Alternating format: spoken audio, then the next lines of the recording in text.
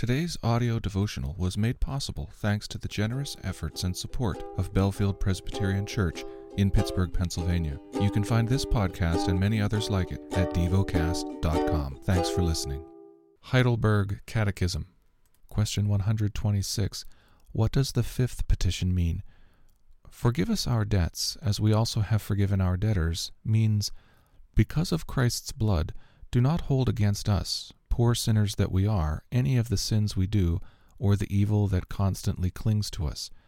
Forgive us just as we are fully determined, as evidence of your grace in us, to forgive our neighbors. The lesson is from the book of 1 John. Chapter 3. See what kind of love the Father has given to us, that we should be called children of God, and so we are. The reason why the world does not know us is that it did not know him. Beloved, we are God's children now, and what we will be has not yet appeared. But we know that when he appears we shall be like him, because we shall see him as he is. And everyone who thus hopes in him purifies himself as he is pure. Everyone who makes a practice of sinning also practices lawlessness. Sin is lawlessness. You know that he appeared to take away sins, and in him there is no sin. No one who abides in him keeps on sinning. No one who keeps on sinning has either seen him or known him. Little children, let no one deceive you.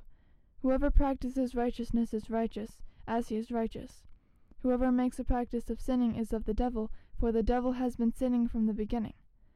The reason the Son of God appeared was to destroy the works of the devil. No one born of God makes a practice of sinning, for God's seed abides in him, and he cannot keep on sinning because he has been born of God. By this it is evident who are the children of God and who are the children of the devil. Whoever does not practice righteousness is not of God, nor is the one who does not love his brother. For this is the message that you have heard from the beginning, that we should love one another. We should not be like Cain, who was of the evil one and murdered his brother. And why did he murder him? Because his own deeds were evil and his brother's righteous. Do not be surprised, brothers, that the world hates you. We know that we have passed out of death into life, because we love the brothers. Whoever does not love abides in death. Everyone who hates his brother is a murderer, and you know that no murderer has eternal life abiding in him. By this we know love, that he laid down his life for us, and we ought to lay down our lives for the brothers. But if anyone has the world's goods and sees his brother in need, yet closes his heart against him, how does God's love abide in him? Little children, let us not love in word or talk, but in deed and in truth. By this we shall know that we are of the truth, and reassure our heart before him. For whenever our heart condemns us, God is greater than our heart, and he knows everything. Beloved, if our heart does not condemn us, we have confidence before God.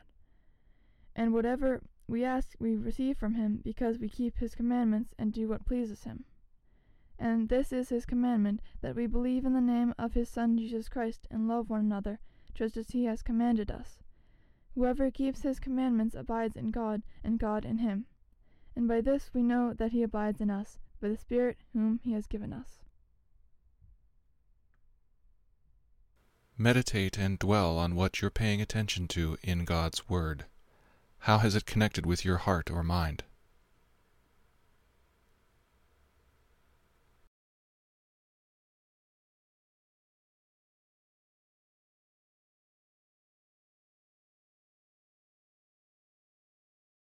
Pray to God freely about what has moved you today.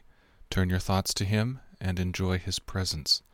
We offer the following as prayer topic suggestions: for renewal and refreshment throughout the church, for a love of and commitment to my local community. Thank you for listening to DevoCast.